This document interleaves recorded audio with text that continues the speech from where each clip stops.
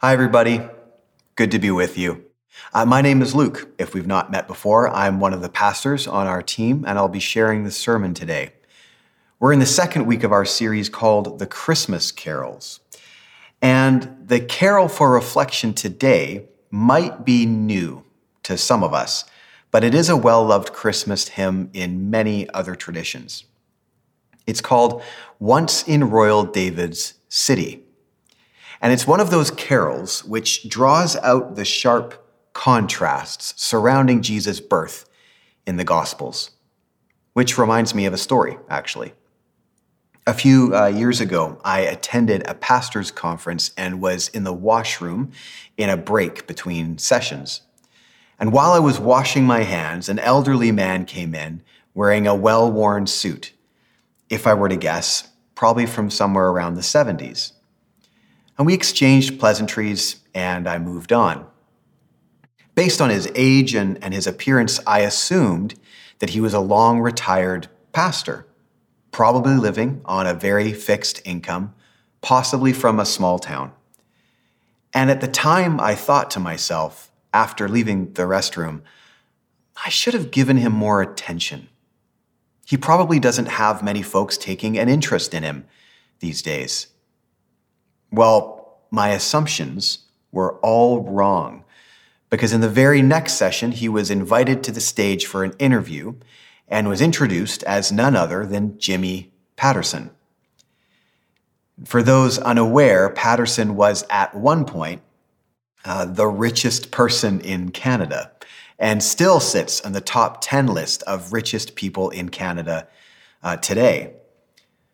I had made judgments on outer appearances and was faced with a now perceived contrast. What's the saying? Never judge a billionaire by their cover. This is a season of contrast. It's dark outside, so we string up lights or burn candles.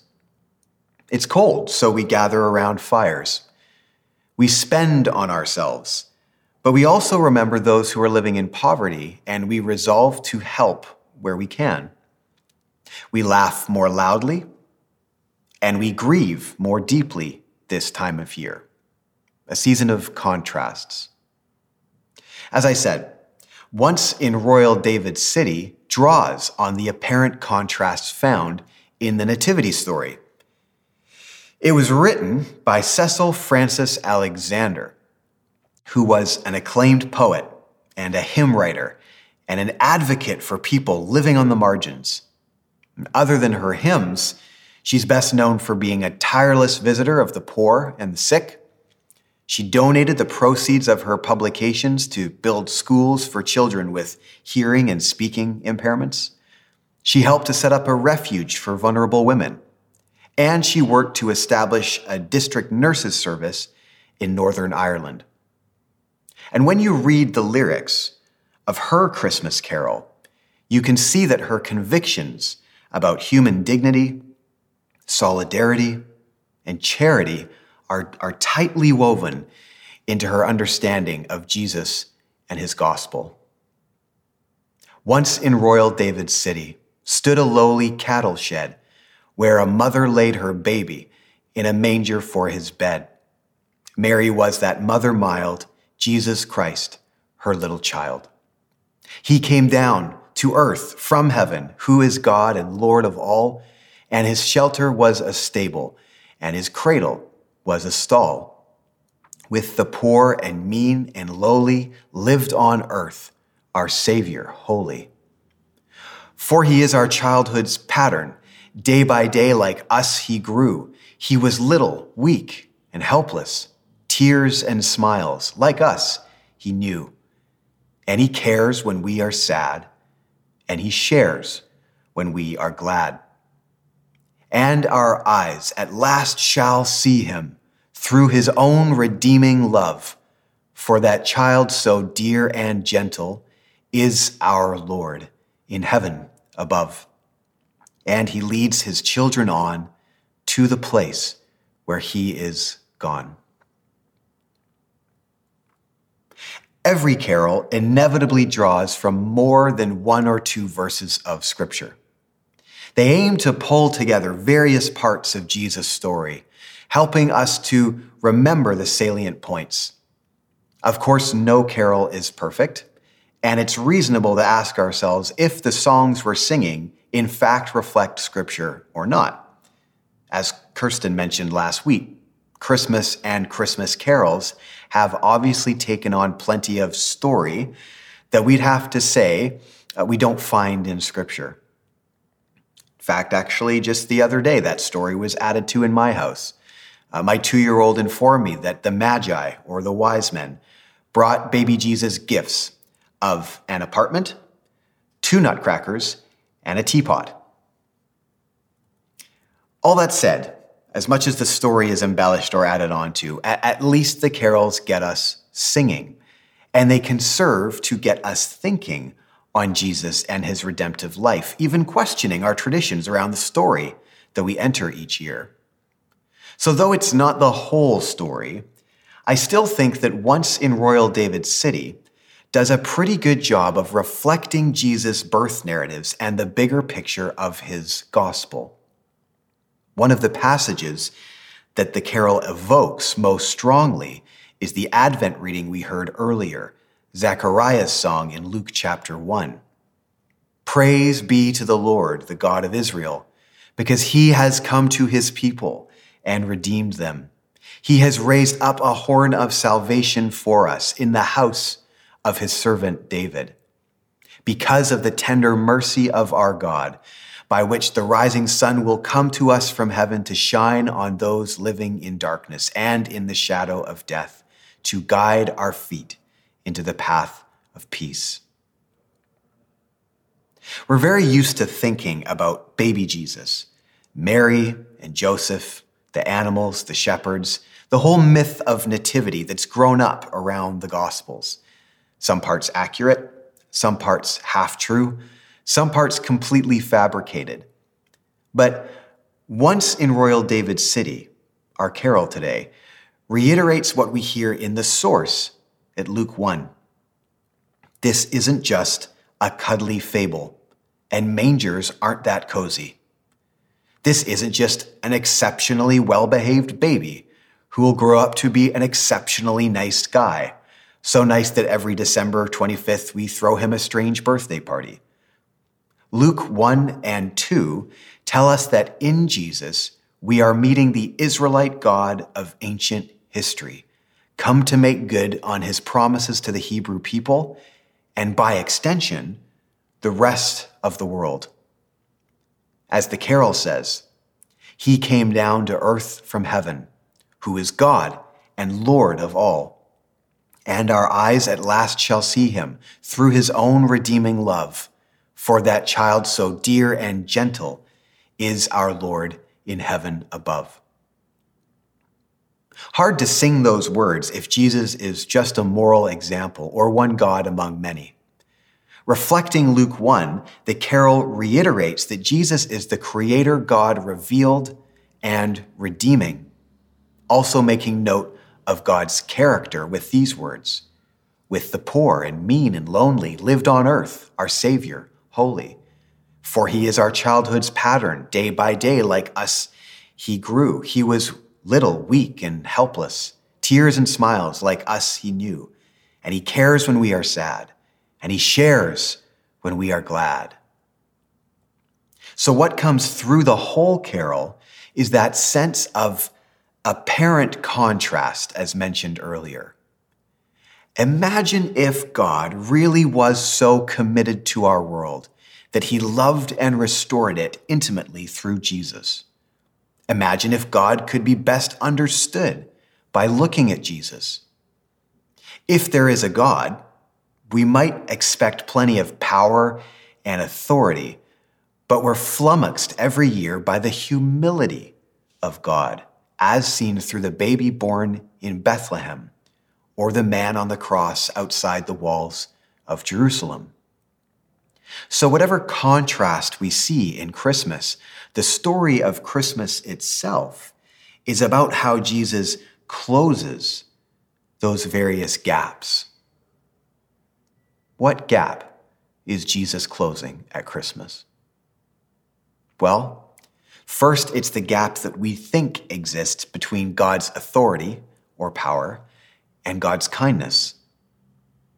Are we willing to acknowledge that we've come with a lot of ideas about how God works, who God is, apart from Jesus, and that those ideas are proving at best unhelpful and at worst destructive? We're growing increasingly skeptical of authority these days, sometimes understandably so.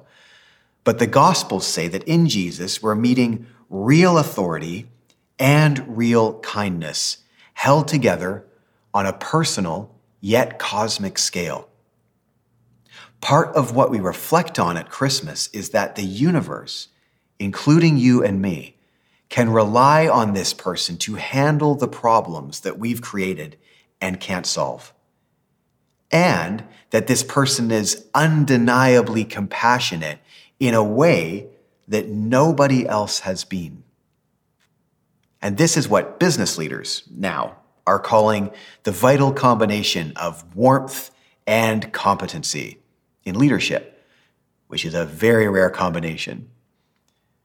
When placing our trust often feels precarious, finally, here is someone in Jesus who is truly trustworthy, full of authority, competent, able to restore, full of compassion, warm, willing to love.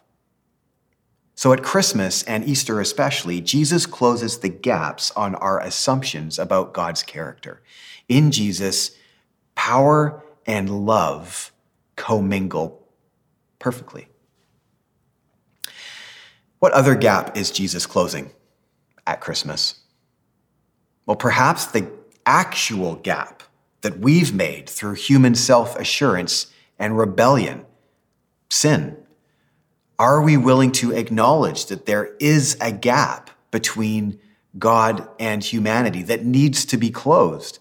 Or do we think that we're doing fine on our own? The baby in a manger mysteriously becomes a kind of mirror this time of year. Peering in, we see ourselves and ask ourselves, am I really okay? Are we ready to admit that we need help as persons, that we need help as groups, that we need help as societies? This metaphor, I think, does have its shortcomings, but for me over the years, the nativity story has begun to feel like a kind of intervention staged by God, where I'm forced to take another look at myself in the mirror. Now that the helper is here again, am I willing to admit that I need help? On the other hand, if we acknowledge there is a gap between God and humanity, between God and us, if we have taken stock of our own poverty as persons, as groups, as societies, with that knowledge, do we now feel the pressure to somehow close the gap ourselves through behaviors that will somehow make us good enough for God to like us? Well, that's when we must hear the gospel, the good news at Christmas, the good news of great joy for all people. And the good news is that we are loved, but we are lost, and that we can't find our way on our own, that we need to give up on the lost cause of trying to rescue ourselves. Jesus has closed the gap. He's done the heavy lifting, and we can find peace through him. You know, the last 2 years have at very least reminded us on an international scale that we are finite and limited creatures. We haven't given ourselves life, and we can't find the path in the dark alone. One of the themes that Jesus seemed to come back to again and again in his own storytelling is that of lost things being found. So one of the most helpful things that we can hear at Christmas is that there is a Messiah. There is someone who's come to rescue, and I'm not him. Once in Royal David's City points us back to Luke 1 and Zechariah's song. He has come to his people and redeemed them because of the tender mercy of our God. This time of year reminds us that there is a gap, but God's done something to close it. And great joy follows when we accept his rescue and renewal, putting our lives fully in his trustworthy hands, confident that he will guide our feet, as Zechariah said, into the path of peace. We have moved, or we can move from darkness to light, from death to life, because of Jesus. And the carol would also add that God is leading us into the future hope of his healing presence in eternity. That's the very end, the final line. So Christmas is a great time to be a Christian, or to become a Christian, a follower of Jesus, to put our hands up and say, there is a God, I'm not him, I'm lost and I need to be found by the one who made me. That one seems to be laying there in a manger. Let me take a closer look. The Christmas carols, as we're learning through this season, ask us some pretty big questions and invite us into truth. And that truth, of course, extends beyond thinking just about how we relate to Jesus, as we've just talked about, but of course, how we relate to one another because of Jesus. The tender mercy of God in Luke 1 turns up in our carol today, as we've heard. Tears and smiles, like us he knew. And he cares when we are sad, and he shares when we are glad. As we see in the Gospels when we read them, getting to know the real God through Jesus means we'll again get more like him. We'll begin to reflect the character of the one who made us as we are apprenticed to Jesus. Which is why I suspect a carol, like Once in Royal David City, can be written in the first place by a woman convinced that God's love for the world should naturally translate to her love for her neighbor. Now, it's not explicit in the lyrics, but you can't read those lines about God's solidarity with humanity through the person of Jesus and miss that connection to our own solidarity with the suffering or vulnerable people around us. It's desperately important to remember that convictions about God's nature, convictions about human need and God's action can never just be thoughts or words. They must be words made flesh. That's the compassion of Jesus in the Gospels, or the first Christians feeding widows, or James, Paul, John telling us that because of God's tender mercy, we must be tender and merciful with one another. In other words, if God's lovingly closed the gap for me, I'm bound and empowered by that same love to close the gap for others. How do we close the gaps between us? Well, for the writer of our carol, for Alexander, it became very practical.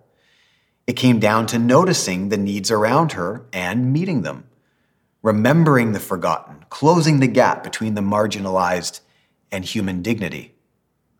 And for us, it's the same. And it's why we encourage one another to share what we can and serve how we can this time of year in our church. And when we give through Living Waters, be it with our time, but certainly giving with our finances, for example, we can be confident that our resources aren't only going towards keeping the lights on in the building, but they're also going to lighting up the darkness with financial generosity as we're coming alongside various groups dedicated to supporting and empowering vulnerable people in our neighborhoods and beyond. And at risk of stating the blindingly obvious, closing the gap between me and my neighbor is also about embodying the Christmas story ourselves. rolling up our sleeves and becoming the limbs of Jesus through things like helping hands. Christmas is never really Christmas without this joyful and earnest focus on doing some physical good. It's honestly as much for our own apprenticeship to Jesus as it is about meeting the needs of others. It reminds me of that famous scene in Dickens' cautionary tale, A Christmas Carol, when Jacob Marley's ghost is lamenting and chained. And he points out to Ebenezer Scrooge that Scrooge himself bears this invisible chain of uncharity, and that every year he ignores the needs around him. He's laboring on that chain. He's adding another heavy link to it. Every Christmas that we don't aim to close the gap between ourselves and our neighbors in various ways, the gaps grow wider and wider. The chain of uncharity around our legs grows heavier and heavier. Jesus comes to break that chain, to bring us freedom, to teach us to love. Are there any more gaps? Well, finally, there's no better time of year to consider the gaps between us that are filled with resentment and hurt, our chains of unforgiveness, remembering that they won't magically disappear without our involvement, without our openness to change. Many of us have stories about the pain others have caused us around the holidays. But how many of us have stories about forgiveness around the holidays? Christmas is a good time to take forgiveness seriously, trusting that the redeeming love of Jesus can make possible what seems impossible in a fractured relationship, humbling ourselves to ask another person for grace because we need it, choosing to give grace to someone else because they need it, whether they know it or not, or choosing to forgive yet again this year, turning our pain over to God in the long but necessary road to healing. Learning to be gracious with one another is, after all, the glue of any kind of true community. And when we refuse to be gracious, when we paint only in black and white, when we make it impossible then to be family, that isn't to say that being gracious is easy, that forgiveness is easy. We're going to step on one another's toes, and that hurts. We're going to disappoint one another. We're going to fail one another. But if Jesus' incarnation, his whole life with us, tells us anything, it's that healing usually takes time, isn't easy, but is possible. So we shouldn't worry about the time that it takes to work with one another, to try and listen and understand one another. Just because it's hard doesn't mean there's a lack of progress. And if we're in a place like that, where division is challenging, where the wound is raw, it helps to simply ask, are we doing our best to lean toward healing rather than away from it? Sometimes that's just enough to hold open the door to possible reconciliation. And that's all God needs. Just that gap in the door that we've left open. Just that manger laying open under the radar in Bethlehem. So good Christmas, it's a good time to ask for forgiveness and healing again for the very first time, or, for that millionth time. Healing began once in Royal David City, and it can continue in our lives, in our homes this week. So this is a season of contrast, of the gaps being closed, the genuine hope and peace which springs from the experience of God's love. This is the season to celebrate that there's a light shining for all those living in darkness and in the shadow of death, a light to guide our feet into the path of peace, a light which can still be seen today, which can still fill us today. And our eyes at last shall see him through his own redeeming love. For that child so dear and gentle is our Lord in heaven above.